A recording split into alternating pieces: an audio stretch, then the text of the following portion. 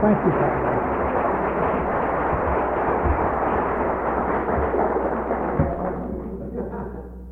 My name is Clancy, and I'm an alcoholic. I'm really taken a little aback by that introduction because, anytime, it's always been my experience, when I'm sitting in the audience and they introduce the guy, they say, "You're really in for a treat." I say, it's hard to make that noise, too. But I always say, "Oh, really? Impress me, dummy." So please don't wait to be impressed.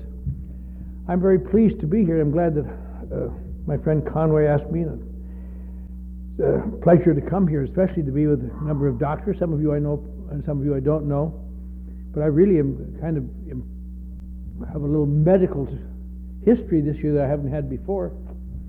Because I'm getting a little older, I've been taking a lot of iron tablets over the past year, and venturing into fields of medicine that I hadn't before. About a month ago, I tried a Viagra, and I had no idea that if you're taking iron, you're not supposed to take Viagra. Now, every 4 hours, I face north.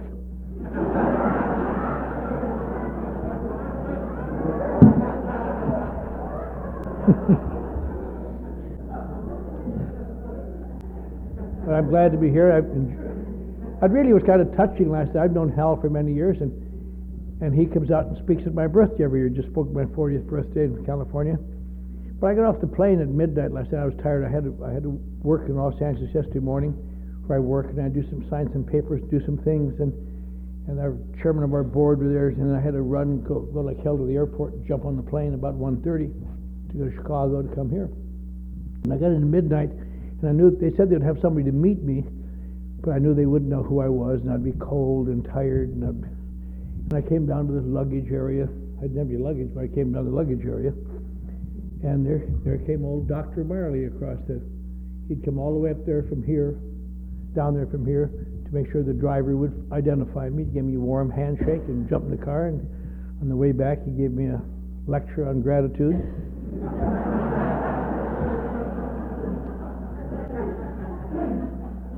Turned me pretty sour, I'll tell you.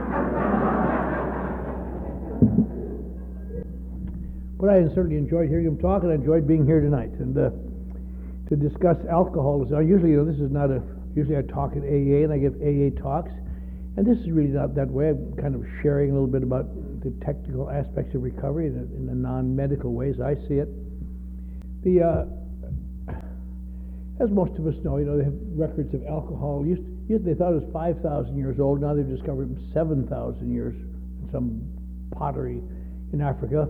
In all these years, people have been working with, I guess everywhere that people drinking alcohol, there's been examples, at least whether in written records, of people who react differently to it, who react badly to it, who have difficulties, who don't seem to have any way to control themselves. It's kind of interesting here in Georgia.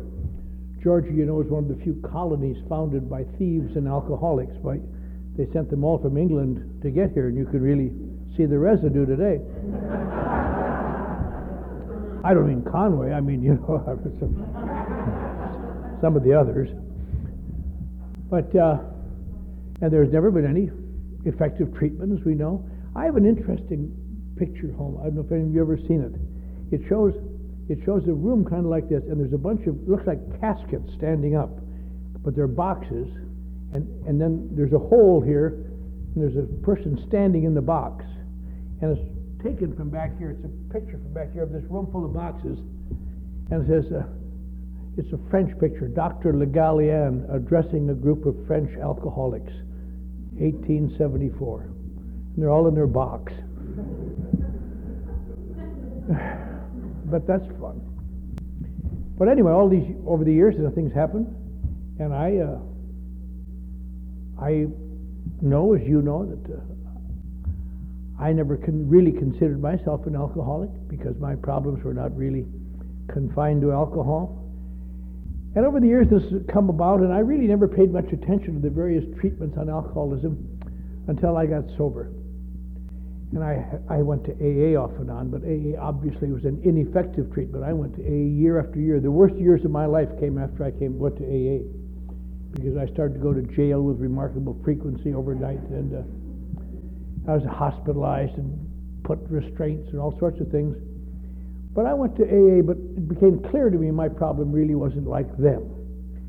And then when I got sober this time, through a series of odd things happening, I began to then, and little by little, my first experience with the treatment of alcoholism was when I was first sober, about a month.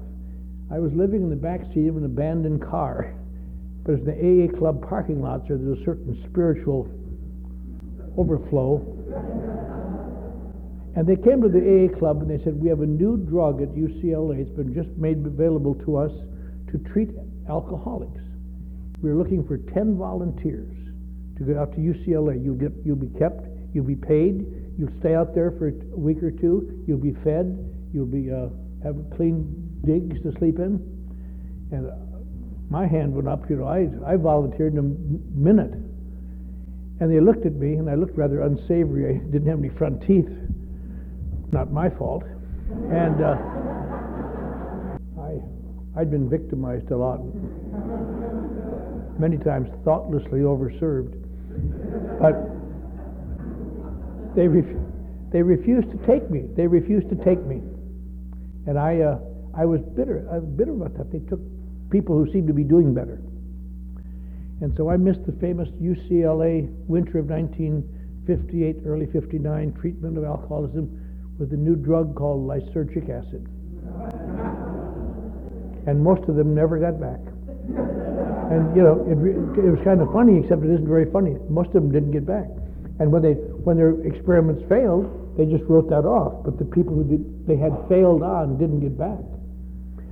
And then I remember in 1961, I finally got a job after a series of being fired and terrible jobs. I finally fell into the hands of a vicious sponsor who brooked very little rebellion. And I got a job in a medical corporation. We were talking about it earlier. I started off as a writer, but I went to work every day, so I got to be advertising director of it. A firm called the Bircher Corporation. You older members may know what that is. They make the Hyfricator, the little electrosurgical unit that takes off skin cancers and things. And they made electrosurgical devices, and they made defibrillators, and they did a lot of things. And my job was to write some advertising for these people. And so I was heavily into reading medical journals in the Journal of the American Medical Association in New England and so on. And I saw my first ad. I didn't know why. I saw my first ad for alcoholics. I mean, how to treat alcohol. They had I vaguely remember, it said, "Doctors, at last you can treat alcoholics without side effects, without problems." And I looked at that and I remember thinking, gosh, just my luck. All those years I screwed around. If I would have had a miracle drug like this, I wouldn't have to go to meetings. And it even had a name indicating freedom. It was called Librium. And I just slathered when I read it. And I was heartsick about that till after a year or two later, the first Librium veterans came back to AA. I haven't drank. I'm going to get my medallion. Could you tell me where the podium is?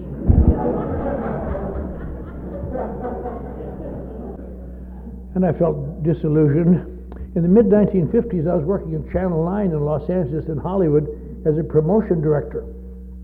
And they had a speaker come in one day that by this time I was kind of an AA right-wing fascist fanatic because I was working.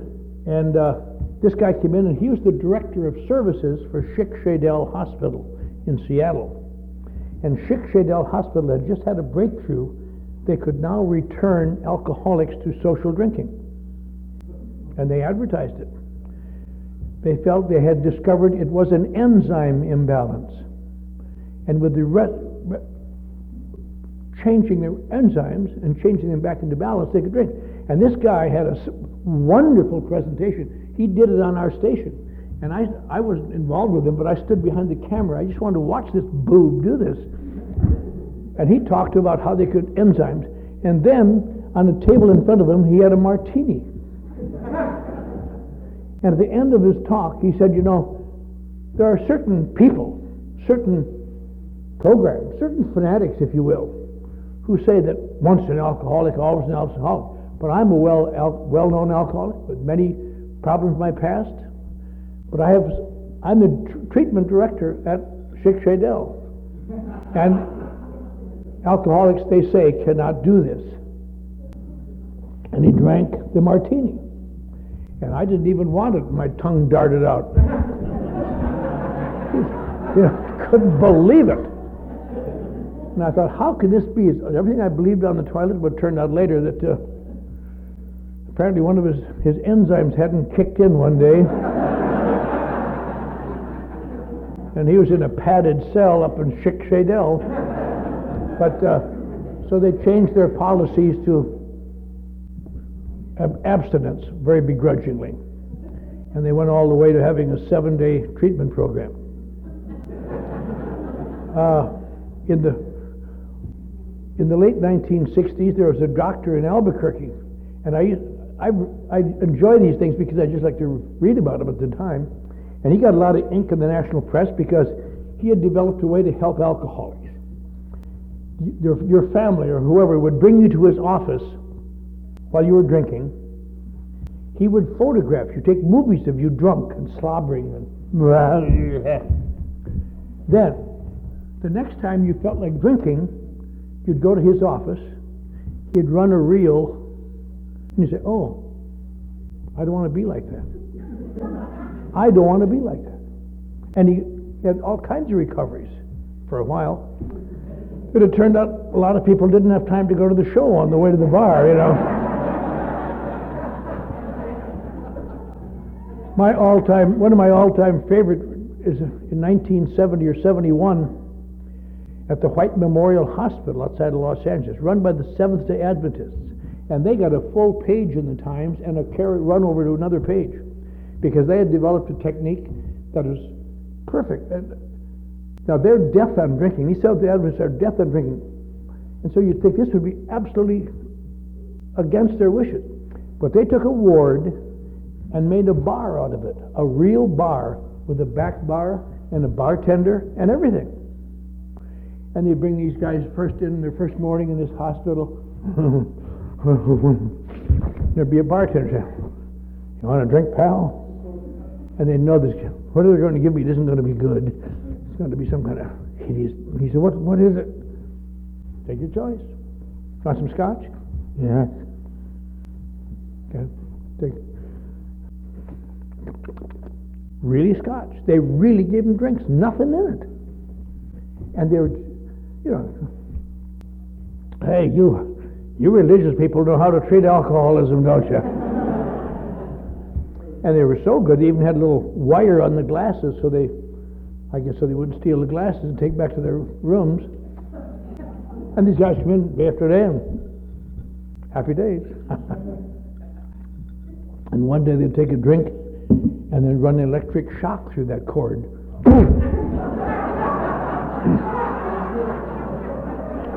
Not so much ice next time, Fred. The next day they wouldn't give him any shock. Oh, that's more like it. And they'd give him a shock. And then from then on, these guys their lives were hell. They're just like fawns in a forest fire,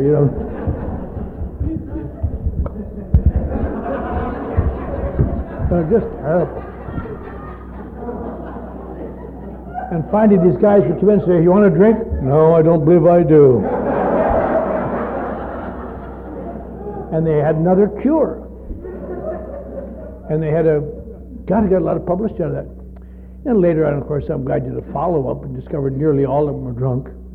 Most of them hadn't got beyond the first bar that didn't have wires on their glasses.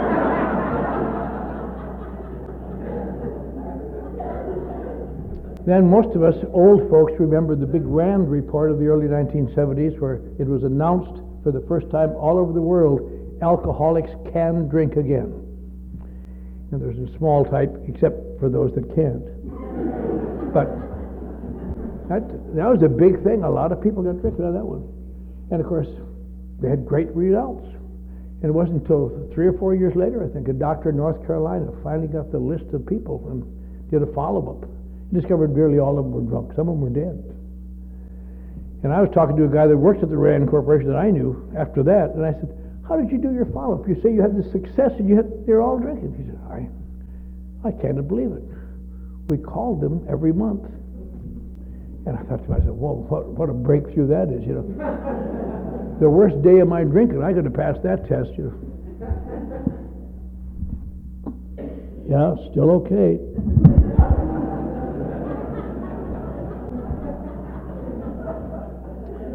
And just one after another things. And today they're still doing aversion treatments. They're still doing all kinds of things. And can't understand why these boobs don't stay sober. And it's kind of funny, a lot of these things, but people gave their lives believing they would work. And I look back and think, what? It's so simple now. Why people, so simple a way to stay sober. What's so difficult about it? Why do 95 or 97% of alcoholics still die drunk in America? Why is there just nothing but chaos? Why can't you get people to do these things? And I think it's so easy. I want to take people to say, come on. And yet it doesn't seem to work. It hasn't worked. We got more sober people than anywhere in the history of the world, but it isn't anywhere, it doesn't scratch the surface, and you wonder why. I've given a lot of thought and talked to a lot of people over the years about this. And I think one of the things, in my opinion, that is the great problem, of course, is that there seems to be different types of alcoholics. And I'm sure the technical people could understand this and could make delineations and line up how they land. But in my unschooled way, of the people I have known over the years, there are some people who drink a great deal, and they drink a lot. They have every evidence of being an alcoholic. But something happens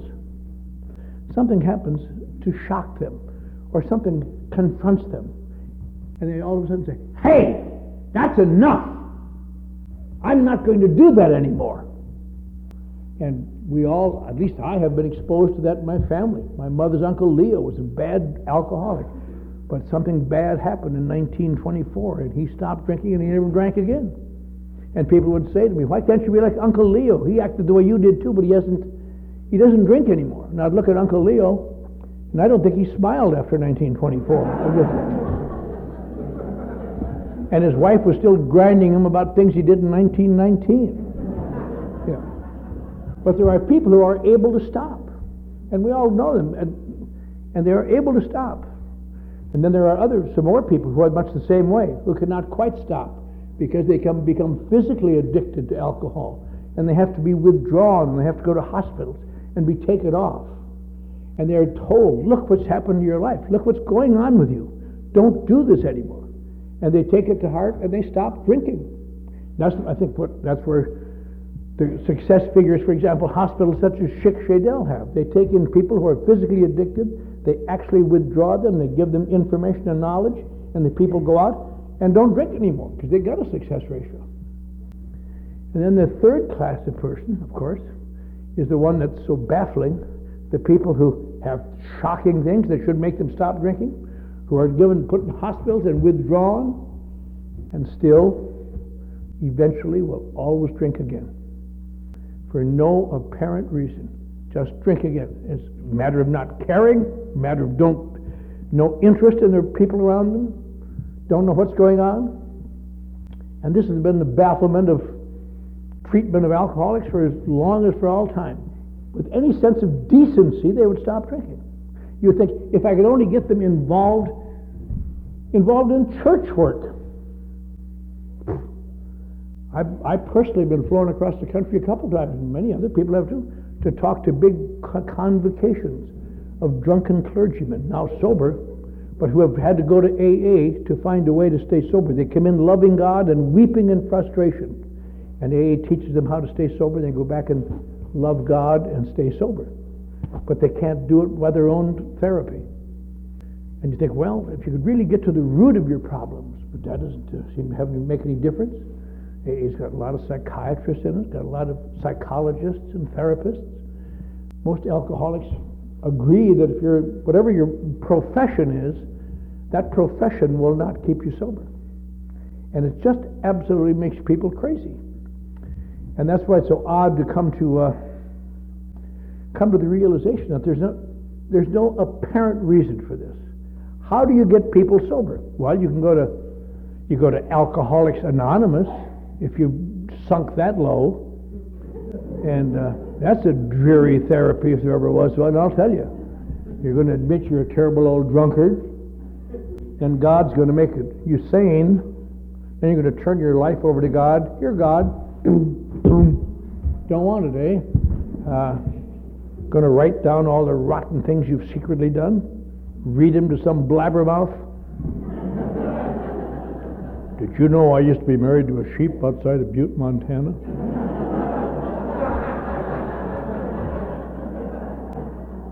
That's not my story. I never went to Butte, Montana. Then you're going to ask God to make you perfect, get rid of all your defects so you can be like the people you've always hated and resented, little thin blue lips. And I don't believe I'd care to do that. That seems to be fun. I don't want to be like that. And you're going to make a list of people to make amends to. I'm the one hanging on the cross, and I cut me down just long enough to say I'm sorry to the Roman soldiers. You know, what's nonsense? Then there's some more inventory in case there's any scabs that are just about healed. Keep looking. Yeah. And then meditation, that's a wonderful step for people like me, a crazed, depressed, self-obsessed idiot. If you want to destroy me, you just put me in a dark room and tell me to meditate for a couple of minutes. Just bring your pistol right along with you. And there's going to be some kind of a great breakthrough as a result of this. You're going to be allowed to drive across town perhaps in the middle of the night and explain this to somebody while he vomits on your shoes. AA is not the therapy of choice for most thinking people. And that's why it's so amazing after all these years, it's the only thing that seems to have any track record. And it's such a hard thing to understand. I think it's always a problem because the therapy of Alcoholics Anonymous. Now, Hal gave an excellent talk today, this afternoon. Those of you here remember this, on the attitude of gratitude in recovery, the gratitude that brings about humility, that brings about anonymity, which brings about the spiritual foundation of all our work here.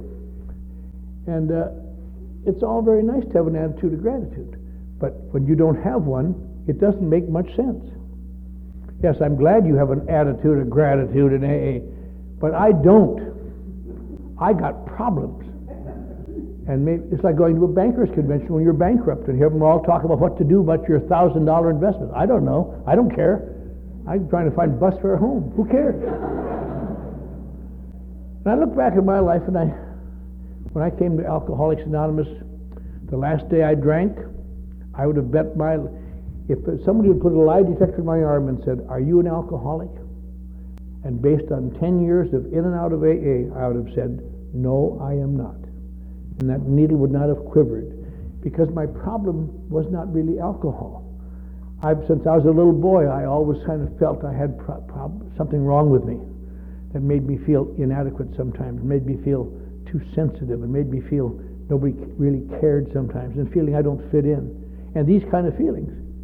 And alcohol was the one thing I found that overcame them, at least temporarily. And I found that on a ship in the Pacific Ocean. I'd run away from home at the age of 15, early in the Second World War, and from Wisconsin, ran away to sea, and on the ship somebody gave me some whiskey, and I threw it up, and they gave me some more, and I threw it up, and I finally held one down. I realized it made me feel like a grown-up, like a man. And then all these years later, I took my last drink. I suppose if someone would have interrogated me and said, "Why did you take that drink?" based on the thousands of dollars I spent in psychoanalysis, I could trace the various imperfections that had grown in my life, the various lack of nurturings, the various pains, the various wrong steps taken by me and others, or if I were in a psychological or in a philosophical one, I could talk about the philosophical deprivation I had felt. I could talk about any number of things. But I suppose if I wouldn't have ever given this answer, but I suppose the right answer was this: I'm drinking to feel like a man. Now, it's okay to drink to feel like a man when you're 15 on a ship in the Pacific, but when you're getting old and wrinkled and bald, you better start feeling like a man pretty soon. You don't have an infinite amount of time to wait. And I stood next. I had just been thrown out of a Skid Row mission. Two big guys said, "And stay out of here, you damn bum." And I tried to explain to them, I'm not a bum. 3 years ago, I was on the faculty of the University of Texas. Ads that I helped write, the old L.C. Delmer ads for the Borden Company, we're running that very week in Life and Time and Thirteen Post. I've had my picture in the New York Times for one of my achievements. How many people do you know have had their picture in the New York Times for one of their achievements? But it's hard to explain these things in midair.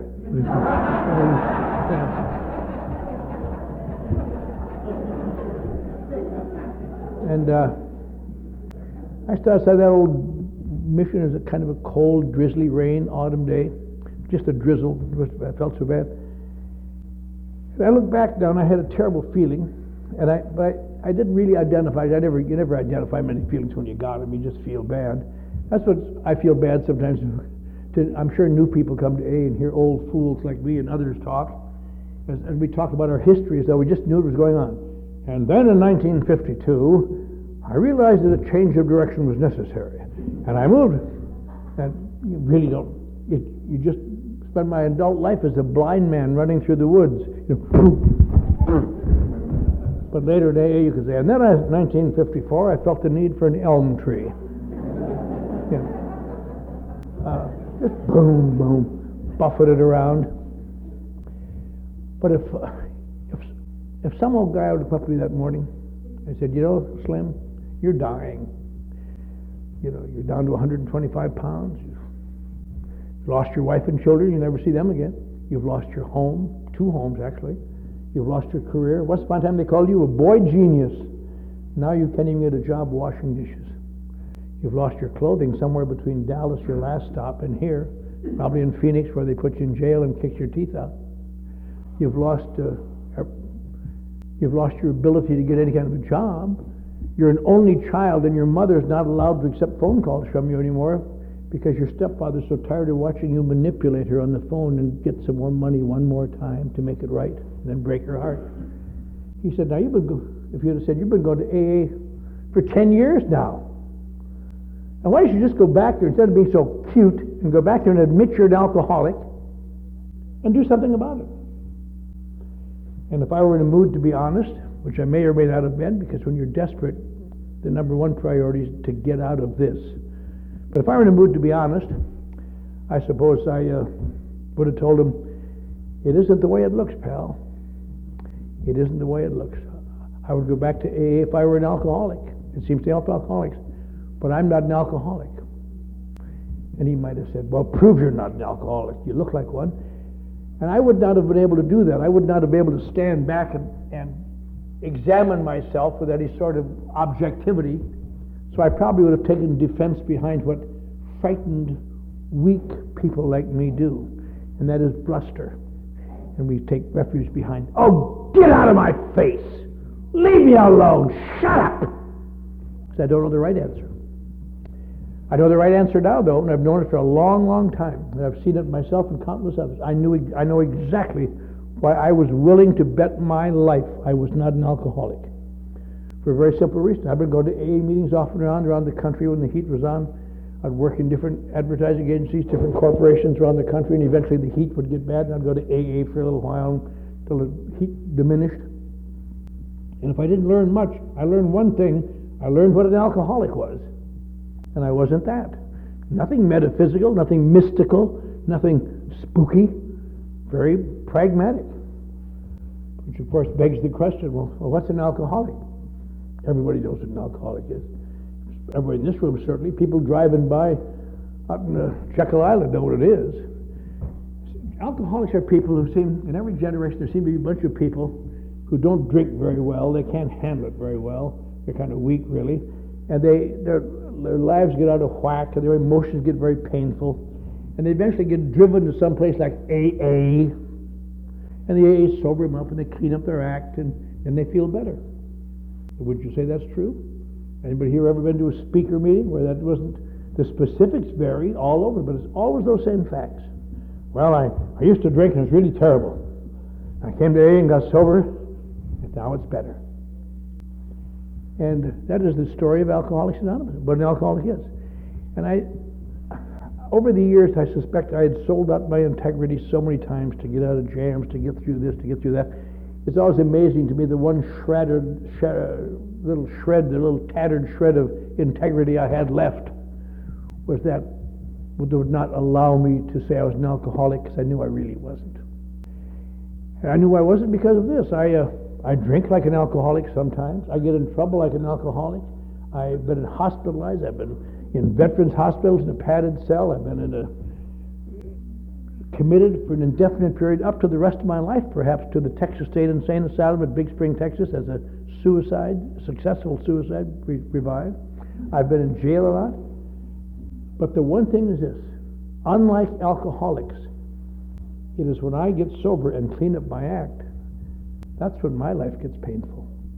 And that's when my emotions get out of whack. And whatever that problem is, that's not an alcohol problem. That's something wrong inside of me.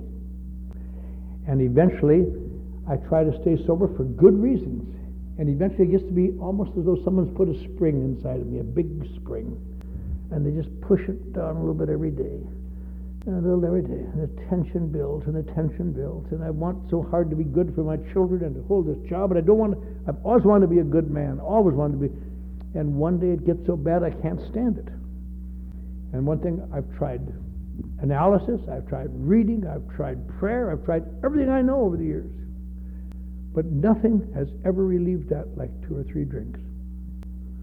And that's why I drink. I don't drink because I'm a drinker. I drink because I'm a feeler. And nobody seems to understand that. And then I drink and I feel better. And sometimes I drink too much.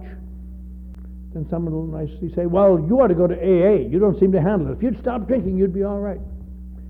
And then you have to say, well, gee, thanks for the advice. But inside of you, a voice just wants to shriek, but you don't understand. My case is different somehow. I don't know why, but it is.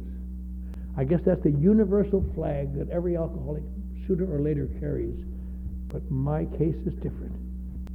I've often thought I'd like to, if Alcoholics Anonymous ever designs a flag, I want to be their Betsy Ross, and something we could all gather under. It wouldn't say, I need booze or give me drinks.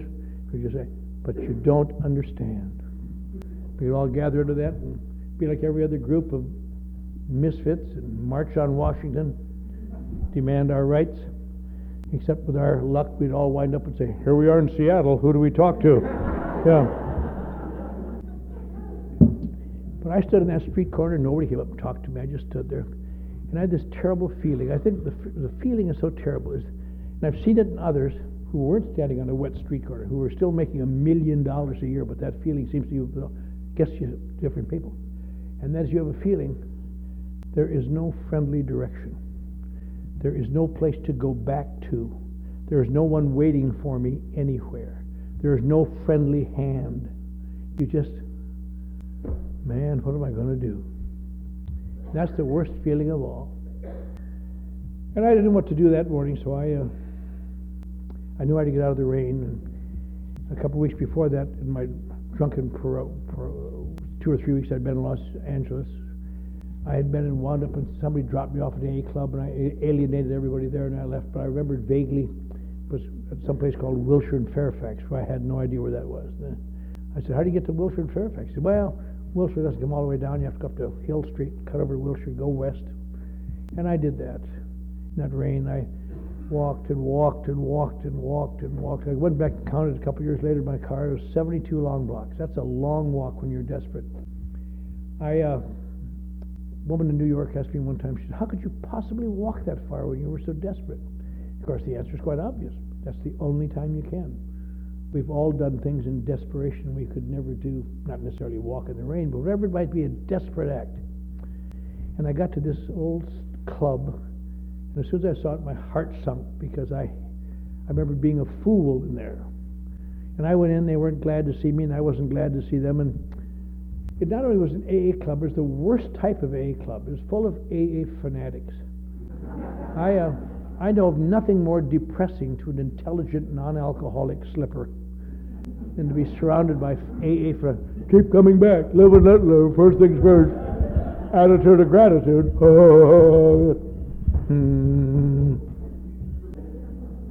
But I had to get out of that rain. And I hung around there that night. They had a meeting, and I ate about 4 pounds of cake, and somebody talked about God for an hour. It almost made me vomit it up.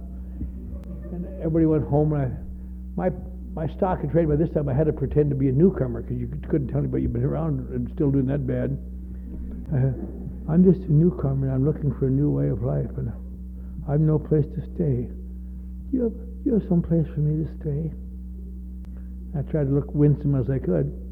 The guy said, yeah, you're in luck. He says, there's an old 1949 Merc out in the parking lot. Guy left it there last summer. It's in the tall grass. Go sleep in that. That's what you want me to sleep in an abandoned car? Yeah, good deal, huh? Yeah, sure. Thank you very much. I really appreciate it. And the next morning I got up, Sunday morning, there was somebody else talking about God, and I ate about 4 pounds of cake, and then I found a little room upstairs where they had a TV set. Hardly anybody went up there, so I went up there and watched TV all day and night. And there was another meeting. I slept in an abandoned car that night. Got up the next morning, went up and hustled some coffee, went upstairs and watched. This went on for days. It kept raining, and I remember thinking, maybe I'm dead. Maybe I'm dead. Maybe that suicide in Texas was really successful, and maybe my grandmother was right. Marrying a Catholic will make you go to hell forever. And I had no intention then of ever staying sober. I look back now, and that was my sobriety date. Who would have ever guessed that? Of all the times I ever got sober, that was the least dedicated time I ever had. I didn't want to stay sober. And I look back now, and people sometimes say, well, what was the difference this time? In Toronto, where these certain people are from, a few years ago I was at a meeting up there where in the afternoon they had a question and answer part of the program, and I like question and answers, because if I don't know the answer, I weave a tapestry of BS till I think of it. This woman got up in the back. She says, Clancy, I don't want one of your long answers. But just as a sentence or two, what was different this time?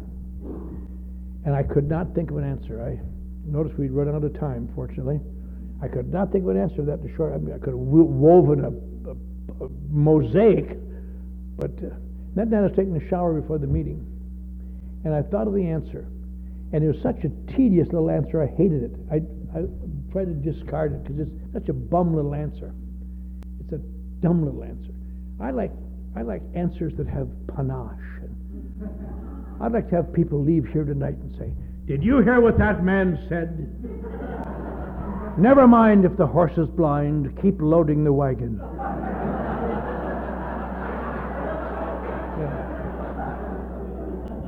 Did you hear what he said at the end? Wet birds don't fly at night. None of these things mean anything, but they've got body. And the answer, I thought it was such a trivial little dumb thing. This is the first time that I got so emotionally distraught that I permitted myself to do things that I thought were stupid and I disagreed with. That isn't much of an answer. And yet that is, as far as I know, the answer to my life. I permitted, or whether I permitted myself or not, I found myself in situations doing stupid things that I would never have sunk to with any degree of merit left.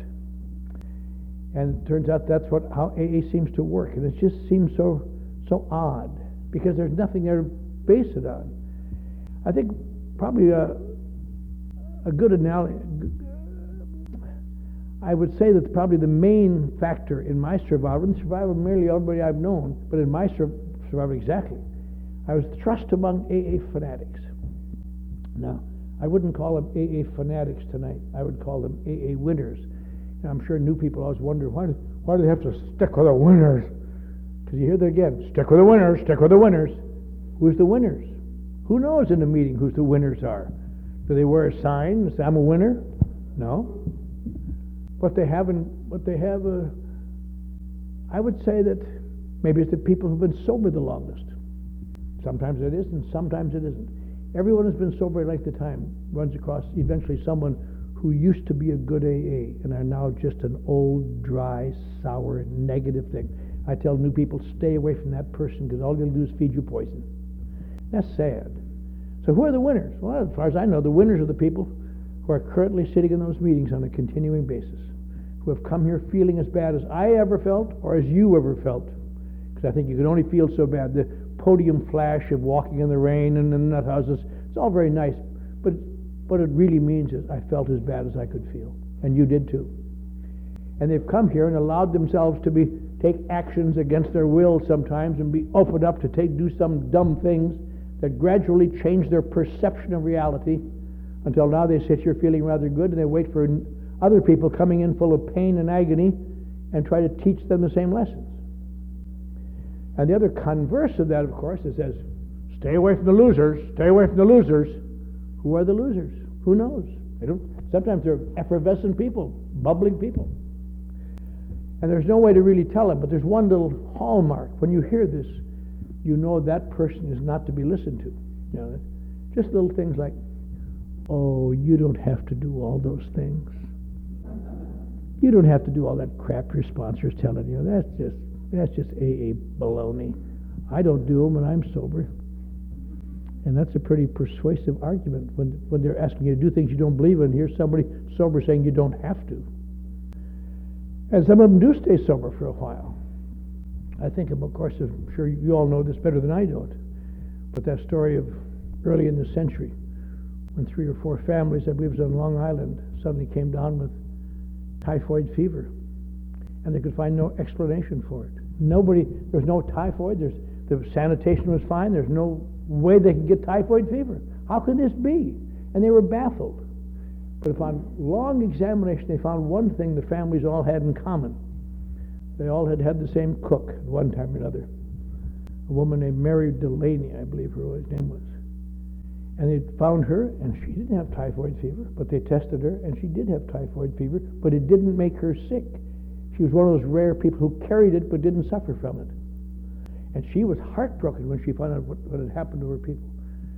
But she carried the death and did not die from it. That's where, of course, where the term type. This is the end of side 1. Please turn the tape over now and continue listening on side 2.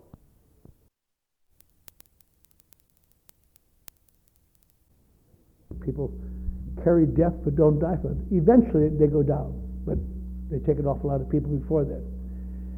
Now they say, why should you stay with these activists, these winners? Primarily because they're activists. When you don't have much going for you inside, I think it's safe to say, no matter how much big a front you have, your own sense of disintegration inside, you have a tendency to take on the coloration of your environment. If you're amongst a bunch of people in AA who are doing things, you do them too. Not out of any great sense of love, it's just what you do. I remember, in my case, of course, that was a little different coming off Skid Row, but I've seen this happen to many other people too, on all levels of society. I remember standing in that club after 2 months of being sober. I'm thinking, I'm not going to go to another meeting anymore. I've had all the stories of people's successes. I'm sick. 3 years ago, I wouldn't have hired some of these boobs to mow my lawn. And here I am taking crap from them and being patronized by them. What I need some front teeth, and I need some clothes and get back into advertising. If I have to, I'll hold up a gas station or hold up a convenience store. I'm not going to sit in these meetings and watch my life disappear. Now just be thinking that. Somebody say, come on, Clancy, time to get in the car, go to the meeting. Didn't mean to. Come on, Clancy, we're going to help Fred move his furniture. Oh, shit. On and on and on. Finally, stayed sober a while, didn't like it, slept out of a man's car. They finally said, get a sponsor. They always said that, get a sponsor. And I'd had sponsors over the years, two good ones, a very good doctor, Dr. John Ashby in Dallas when I was working there. And I had him be my sponsor because he was a child specialist, and I had a lot of children. And I didn't actually worry about him. I didn't want to worry him with my problems, but I told him how the kids. And I had a sponsor, the editor of the El Paso Times. I have a lot of sponsors. The trouble with sponsors is this, though. They want to stick their nose in your business. And most of them aren't qualified. And so I saw this guy come in to the club, and he was an actor. He always played loving roles. He was a character actor. He played loving roles. And all his uncles or brothers-in-law who had money and helped people. I said, Bob, would you be my sponsor? He said, yeah, I will, kid, but you do what I say. Oh, sure. And I look back now, he should have won the Academy Award for every loving role he ever played. Because they were foreign to his nature. He turned out to be a right-wing fascist AA pig, is what he was. I've looked back many times, and he dictated things to me. He did not share. He told me. I remember thinking many times, boy, that guy doesn't know much about AA. I may be living in an abandoned car, but I know more about AA than he does. I know you're supposed to share.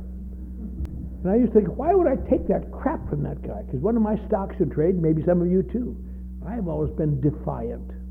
I'm not going to be addressed like an idiot.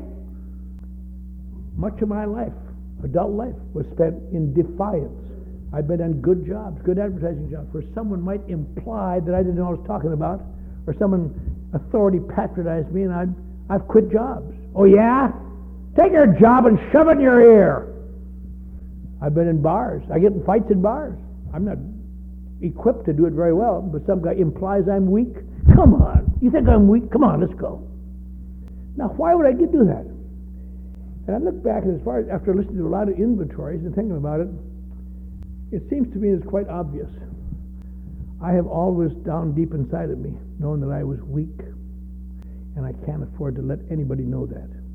So I got to be strong all the time. And if you imply I'm weak, I got to do something that's going to make you prove that I'm not. And after I was in AA for a long time, I began to realize when you become strong, then you can afford to be weak. But weak people can't afford to be weak. They got to be strong. You got to be something. Got to be out there. And I tend to defy his kind of thing. I look back now, my life, and that in those times, then certainly a little bit now. You know the kind of people I like? I like people who like me. I think they're stupid. I have no respect for them, but I like them. I hate people who can see through me and see that I'm a phony and see that I'm weak. And I hate them. I begrudgingly respect him, but I hate him. And this guy could see through me. I just knew it. And I hated him. But he liked me too. And I liked him a little for that. I did things to get a pat on the back from that old fool I wouldn't have done for my mother or for a job or for baby Jesus. I wouldn't have done for him. But he, I don't know how many times, once in a while he'd say, did a good job, kid. Thought so. And little by little he got me taking actions that I thought were just ridiculous and stupid. He got me one day when I was 6 months sober, lost my job as a dishwasher. I was going to commit suicide in absolute depression. They held the job 2 days and I couldn't hold it. And he took that same pain and used it to force me to write an inventory that I swore I'd never write because I've taken my inventory with a professional. Why do I take it with an out-of-work actor? What good's that going to do? That made him testy. Everything made him testy. I would say in passing, there's something that I think about once in a while. I'm sure some of you do too. You know, because I've been sober a long time, a lot of years, and I've been active all this time, not out of any great love for action, but I've discovered when I don't get active, I have a tendency to become a little spooky. Not my fault. I'm Norwegian, you know. I'll tell you, a couple of years ago, I was talking in Norway. I went to visit where my grandparents came from.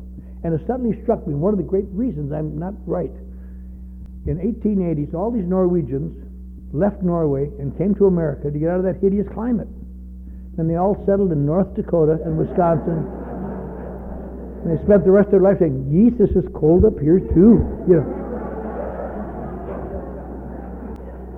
Well, those kind of genetics, you're at a deficiency going in, I'll tell you. But I travel a lot, and I've been asked to come and speak in some exotic places, Cape Town and Johannesburg and Berlin and Paris and London, and I was over in Dublin a couple of months ago, and Belfast, and this summer I was in Australia and New Zealand and other places. And you'd think that, incidentally, you'd think AA would be really exotic in these places, but it's a funny thing. Except for the accents you hear, the same chatter you hear here.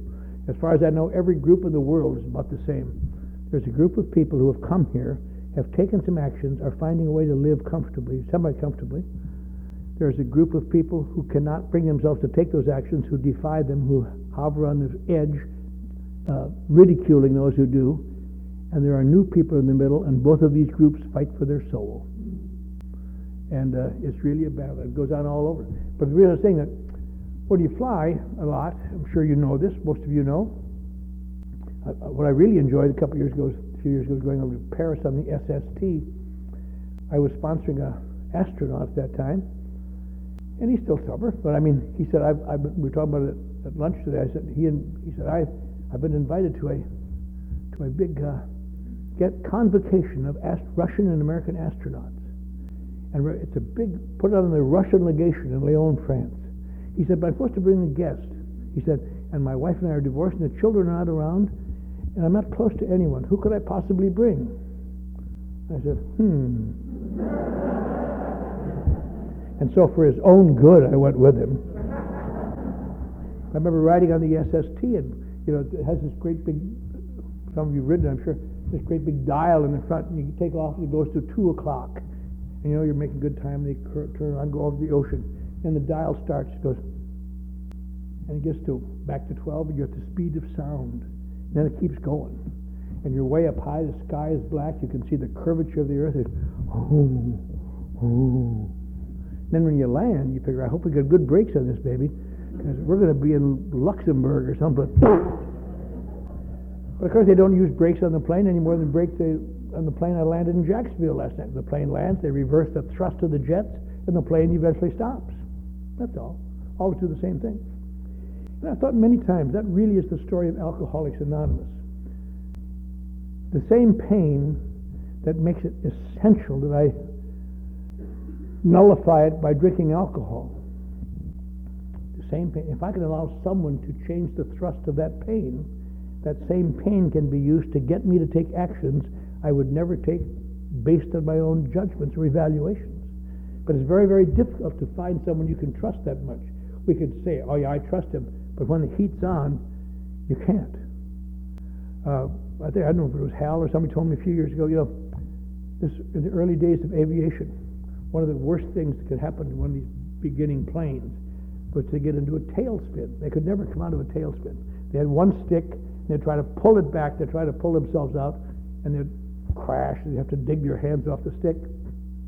And one day some guy was up at some tremendous height, maybe almost 1,000 feet, he got into a tailspin and tried to pull it out and couldn't pull it out. So he said, I might as well die, I don't want to go down slow. And he pushed it forward to make it dive in the ground. And that day they discovered how to get out of tailspins.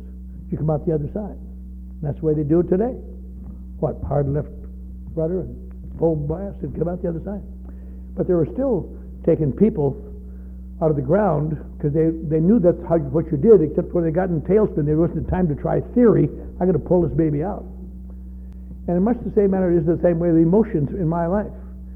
I know, God, I've been around AA and I've worked with people, I've been everywhere and done everything. Can't remember much of it, but I've been there. And I know the answers until I get into a tailspin. Then it's very difficult, not so much now, but it was for a long time, to remember what to do. And I want to pull back on that thing. And a lot of times, a few times, especially in my early sobriety, there's just a last second. Okay, boom. I've had grass stains on the top of my head a couple times. Wow.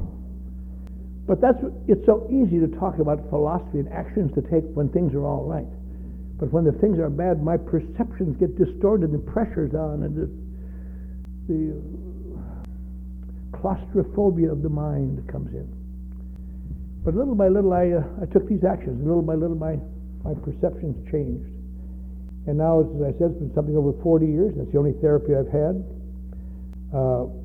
And It's so simple to me now. And yet in my work today, I mean, I stayed in my work, and when I was about 25 years or 15 years sober, I was a marketing director in a firm in Beverly Hills.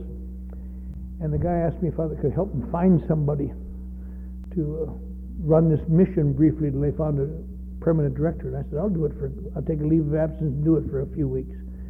Because it was a midnight mission, the same place that threw me out. I thought, well, I'll go back and find that guy, thank him, and leave. And I got caught up in it. I've been there now 25 years. In fact, a couple months ago, they had a big thing in the downtown, the Hotel Biltmore, and Dick Van Dyke came down and was the master of ceremonies, and the mayor was there, and the chief of police, and I really felt a little sheepish that they're giving me such a wonderful thing for doing something that just kept me out of my own mind for a while.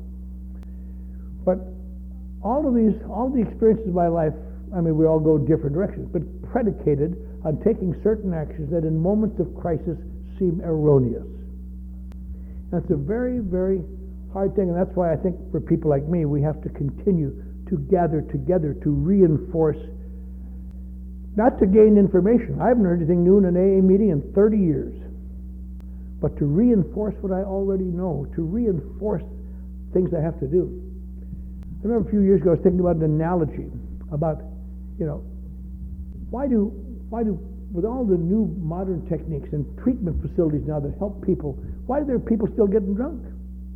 Why come out of treatment centers is almost, in some cases, it's like a kiss of death for them. How could that be? And yet other people come out of treatment centers and they're doing well, and I could not imagine, because I got sober in an era when there weren't any treatment centers or treatment facilities, and as the years went by, these old timers would lead us to say, you don't go to a treatment center, it's a bunch of wimps and wussies, you took the steps, you got to meetings. And I felt that way for a while too, that I came to understand there were some certain treatment facilities turning out great AAs, and some of them were turning out dead men.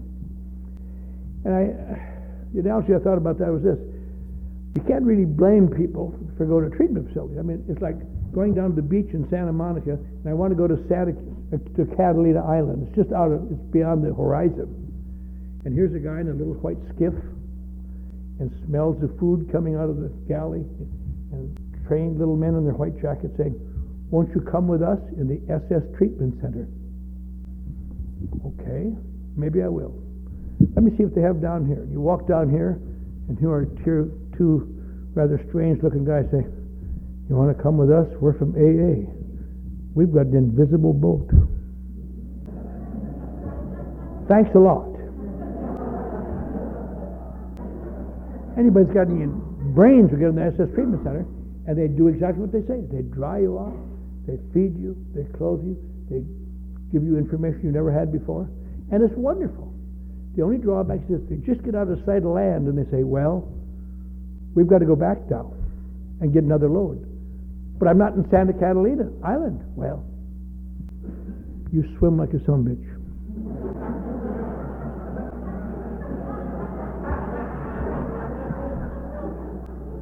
And so you do it. And you swim and you're about drowning. Help, help. Here comes these two boobs by in their invisible boat. Want to ride? I'm not that sick. And pretty soon you're almost drowned again. Here they come again. Want to ride? Yes, I do. And they lift you up. And as you dry off, you realize there's no boat here. It's invisible. What do you want me to do, you guys? Grab a row. I'm grabbing an oar and start to row. Oh, you're crazy. Swim until you almost drowned again. They come by again. Want to ride? Yes. What do you want me to do? Grab an oar and row. Oh, for Christ's sake. And you row an invisible boat with an invisible oar, and you feel stupid. And as you row, the boat gradually appears. And little by little it grows. And that's what it's about. Rowing an invisible oar in an invisible boat till the boat appears. It gets larger, much larger than that little skiff over there. That's what sponsors are for. They come by and say, "Hey, you got your oar upside down today." "Oh, yes, I have." And you keep rowing. And eventually you don't want to go to Catalina, I just want to stay here in the boat. Now, what's that got to do with the good and bad treatment centers? Good treatment centers take you out And they said, now we're going to have to let you out here. But when you see these two boobs of the boat, jump in and roll like hell. Why? Never mind why, just do it. And bad treatment centers say, you can make it from here, baby. You can make it from here. And it's a hard thing to remember that these actions are, these involvements, and yet we all know what they are. I often, one of the great questions that new people ask sometimes, I have asked it. They say, well, AA is nice, but I'm cursed with the ability to think, unlike many of your members. I just can't take things as some sort of divine revelation. But how does it work? How does it work? And then these people can smugly say, how does it work? Here's how it works. Rarely have we seen a person fail who has told you, and the questioner sits there, oh, Jesus, I'm sorry I asked you. Because they really don't mean how does it work. They mean why does it work? And that's the question that comes through most people's minds once in a while. Why does it work? And the example I think about that, and it's certainly appropriate to you guys because you know much more about it than I do. I don't know if you've thought about this context. But thinking about it in the 1700s, when smallpox was such a dreadful, dreadful epidemic disease, and I remember reading a book once about Philadelphia called Bring Out Your Dead, talking about the wagons coming through town, and people would bring out your mother, bring out your dead children, throw them on the wagon, and have no knowledge of bacteria or germs or microbes or anything else. Just, is it because of the stage of the moon? Is it because there's a lot of stray dogs here? What is it? Just a terrible epidemics. And this fellow, whom most of you I'm sure all know of, Dr. Edward Jenner, noticed the strange fact. Girls who milked cows did not get smallpox. Now, why in the hell would that be? Dirty old cows. What did that have to do with it? Then he talked to them and he discovered some of them did get cowpox, did get smallpox. But the ones that didn't had all had cowpox. And this was a kind of a mild illness comparatively. But what could that possibly have to do with this lethal smallpox? But he made the empirical evaluation that there's got to be a connection. So he bought a little boy named Jimmy Phipps, and he took him over where the people had cowpox. And he had no idea how disease spread, but he assumed. He cut a little slit in his arm and took some pus off a girl with cowpox and rubbed it in his arm. And Jimmy Phipps got sick and got better. And then after he got better, he took him over to the pest house where they're dying of smallpox. And he put a little slit in his arm. And he didn't use his hand on this one. He used a stick or something and took some pus off and rubbed it in his arm. And Jimmy Phipps got sick and got better. And for the first time, they found there's a way to stop cowpox or smallpox. You give people cowpox. But a lot of people wouldn't accept that. Okay, that's just superstition. But that's how they began. And all of you know this. The word for cow in Latin is vacus. That's where the term vaccination comes from, injection of the cow. And for 150 years it worked amongst those that were willing to do it, but nobody ever knew why. Then eventually they found out that somehow cowpox sets up antibodies against smallpox and prevents it from taking up all the stuff that goes with it. And then they knew why. But thousands and thousands and thousands of people had stayed alive without knowing why. And I sometimes get that feeling in Alcoholics Anonymous. Nobody knows why. Maybe someday in some laboratory, some crazed scientist will finally say, I've got it. I now see it all. I have empirical proof. A series of apparently non-applicable actions taken under the direction of a crazed tyrannical figure and surrounded nightly by neurotic misfits sets up a flood of endorphins to the hypothalamus that makes it unnecessary to drink again. Then perhaps we'll know why. But none of us here will be around to see it. Maybe 100 years from now. So we have to take the position of those poor boobs in London. I don't see why it can work, but all I can say, it does work. And so I will do it despite knowing why, because it's surrounded by those who do it have a successful pattern. And it's very, very important for people like me. And I presume, you think, well, we as doctors will know that. Not true. You know that, and I know that. That's one of the great reasons I think that AA warns so strongly against special interest. AA. Not that you shouldn't go to American doctors and alcoholic doctors, ADA, or international lawyers in AA, or whatever the hell it might be, or the birds of a feather. Hell, I felt that's fine to go there. I think it's great. But eventually you have to go out into the population where you are one alcoholic among many. Because the great drawback, it seems to me, I remember a few years ago, one of the great examples of this, just the reason I think so, but it's a great example. I was about 2 years sober, hanging around the AA club, and I was working, saving money towards front teeth, so I could make my move. And there was a famous movie star, had a meeting, well-known, written up in the 1960 International Convention book, famous movie star, and it's all movie stars, nearly all movie stars. In his garage, he had a garage like the Taj Mahal, and they gathered there every Tuesday night. And you had to have an invitation to go. And you might take me out of Wisconsin, but you can't take Wisconsin out of me. And I wanted desperately to go. I sucked around people that I just hated and detested. Hi, how are you today? Can I get you a cup of coffee? I finally got an invitation. I was sick with pleasure. They brought me up to this garage on this night, and that's just what they said. The guy sitting next to me was a famous movie star, and just around the room, some producers, a couple of directors, mostly movie stars. They'd been meeting up here for 6 or 7 years, and they were very famous. And they went around the room and talked. And I just, I saw you, and I saw you, and you were in Laura, and you were in, And on the way home, it suddenly struck me. I only had 2 years sobriety, but I had the most sobriety in the room, because they all understood each other's slips, because it's so difficult to be an actor to stay sober.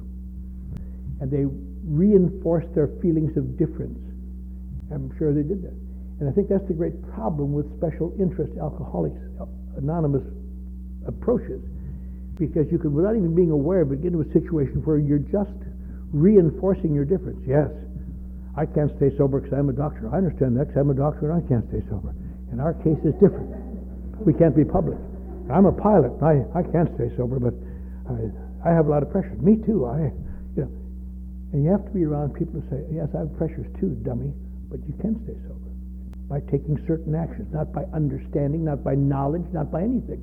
Because knowledge doesn't do anything for you. I remember again when I was new, I saw a guy who wrote one of the basic textbooks of Alcoholics Anonymous counseling. Still is used, I guess, and this was 40 years ago. And I watched him come to meetings at Brentwood, and always coming off a drunk.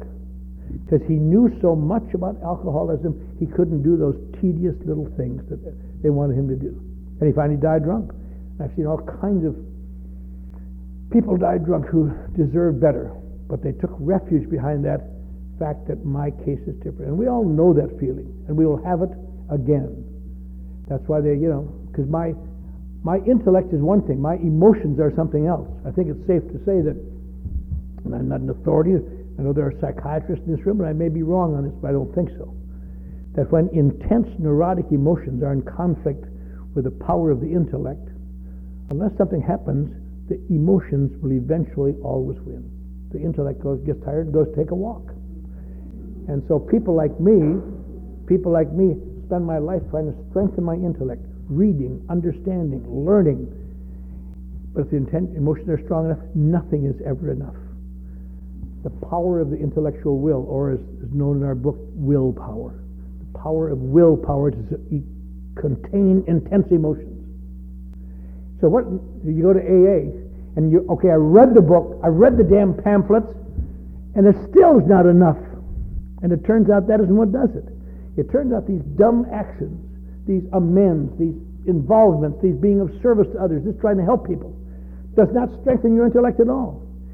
it releases the pressure of the emotions. So you bring about the same thing on the other side. It diminishes the intensity of the emotions, that so enables me most of the time to control my emotions with my power of my will. And that's why they say, of course, dumb things. Don't get too hungry. Don't get too angry. Don't get lonely. Don't get tired. Sounds like your grandmother sending you off to school. But those are very good reasons, because all of these things are perception distorters. Nothing changes, just my perception changes. When you're hungry, you'll notice that you become impatient and other people become stupid. Don't know why. Come on, do that! When I'm angry, it's always justified, and God wants me to kill him. I usually dissuade him, but when I'm lonely, it brings out every neurotic tendency in my... I guess they're all somewhere doing something, but oh, I'm all right. I'll have a late movie to watch. When I'm tired, I don't know why it is, but people know I'm tired, and I can pretend I'm not. Come back from talking in Palm Springs or something and drive 150 miles home again, and get up in the morning, get in that Santa Monica freeway to go to work. And I've learned to not look tired. I hum little songs. But some old lady up around La Cienega, she says, "See the boy in the blue Buick Riviera? He's exhausted. I'm going to cut that son of a bitch off." I don't know how they know that. But AA has over the years taught me some great lessons. But one, you can't chase people past your exit.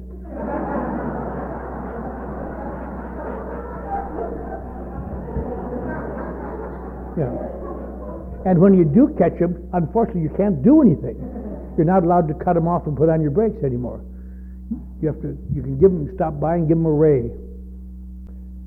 A few years ago, I was coming off the Santa Monica Freeway into the Harbor Freeway, and a little girl in the car almost put me into the cement wall there. I came this close to dying. I made an exception in her case. I went past my exit because I felt I owed it to her.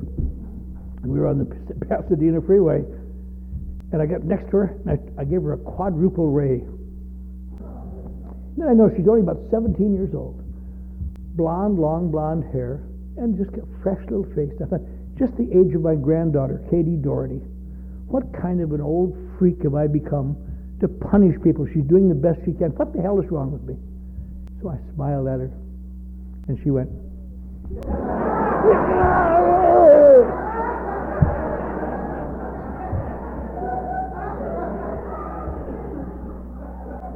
"She's lucky I had a program." But that's, I guess, what it boils down to. What does Alcoholics Anonymous do for me? It doesn't change any facts. It changes my perception of them. That's all. And that's what I continue doing it, because when I stop doing it for a while, I stay all right, but everybody else goes to hell, just little by little. And then for your sake, I go back to meetings and bring you back up. Because that's what AA is about. It isn't to make you wonderful or holy. I came to believe in a God that I had given up on when I was 12 years old, because a Norwegian Lutheran God does not permit people to come back when they've sinned. Oh, there he is now. Whap!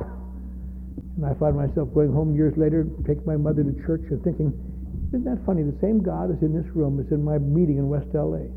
And most of the people here will never know this because they think God is trying to get them. And somehow in AA, by taking some steps and making amends and things, I've learned that God loves me, and if I can get out of the way, some good things will happen for me. But usually I'll get in the way and spoil it. I've learned to view my family with some... One time I thought I was an absolute victim, but through AA I've come to realize I was not a victim. I was a victim of my own selfishness, my own introspection. And all these things are very nice. Today Hal was talking about an attitude of gratitude. And I have gratitude intermittently and sometimes strongly. But it's not something you can just say, I think I'll be grateful. It seems to me you have to change your actions. You must do things that bring about a sense of self-worth that enables that jury there to say, it's okay for you to feel comfortable. My enemies are not out there. My enemy is in here if I let it go. There's a sleeping tiger, and I want to keep it sleeping as long as I can. And if I don't, it'll get so bad I'll eventually have to drink. Because it turns out drinking wasn't my problem at all. Drinking was my escape from my problem. And I get an unnatural reaction to alcohol, it turns out. I'm one of those people get an unnatural reaction. That unnatural reaction is, it makes it all right. But eventually atrophies my ability to cope with reality. And one day I can't drink and I can't stay sober, and I know my problem is not alcohol, and I'm willing to die rather than admit I'm an alcoholic, because damn it, my problems are real. And it takes a lot of despair and surrender to finally last long enough to discover you do have an alcohol problem, but it is subservient to your sobriety problem. What makes alcoholism a fatal disease is not that you can't get sober, but that eventually sobriety becomes worse than the memory of drinking. And that's what it's all about here, to do things, to help one another, to help take actions, to reinforce one another's moments of disbelief and fear and despair. We all will have days of weakness and despair. It would be nice if we all marched on a high scales down to the end of the trail. But there are days when, as our church used to say, when you're weak and heavy laden and you need someplace to go, and thank God we've got a place to go. So I'm in kind of a strange situation. I died once as a suicide and very nearly died again, rather than prove I was couldn't conceive I might be an alcoholic. And now after 40 years, I can't conceive sometimes why people will not admit they're an alcoholic, because how quickly my perceptions change. But over the next few days, you will hear all sorts of aspects of alcoholism, and you'll hear spiritual approaches to alcoholism, which certainly is the answer. And you'll hear all sorts of things, and you'll go home wise and intelligent and brighter than you came. But that still will not relieve the fact that you will have to take the actions when you leave here. This is not the race. This is the pit stop. The race is out there. And that's why we have to continue to reinforce one another. I'm going to close by saying, when I was in the Texas Insane Asylum, it's pretty bad when those people think you're insane. I was in the electric shock ward for some time, and then I was moved to a senile ward. And they did something there that I was amazed at. They put in the first experimental alcoholic ward in the state of Texas, in the Big Spring Hospital while I was there. And by then I'd cleared up enough to realize, oh, they're AAs. I've always been able to hustle AAs. You just look like a newcomer. I got the director one day going through it. I said, Mr. Ross, I'm here on a suicide commitment, but you know my problem really isn't suicide. My problem is that damn alcohol. It's as though I can't leave it alone. I've lost my life, my self-worth. Do you have some kind of literature I could read, or are there any sort of meetings you have over there that I could go to? And his eyes went, poor old man had never seen a sincere newcomer. And he said, I'll get back to you, boy. And I thought, I'll bet. I didn't hear from him about 4 or 5 days. I thought that old fool burned me off.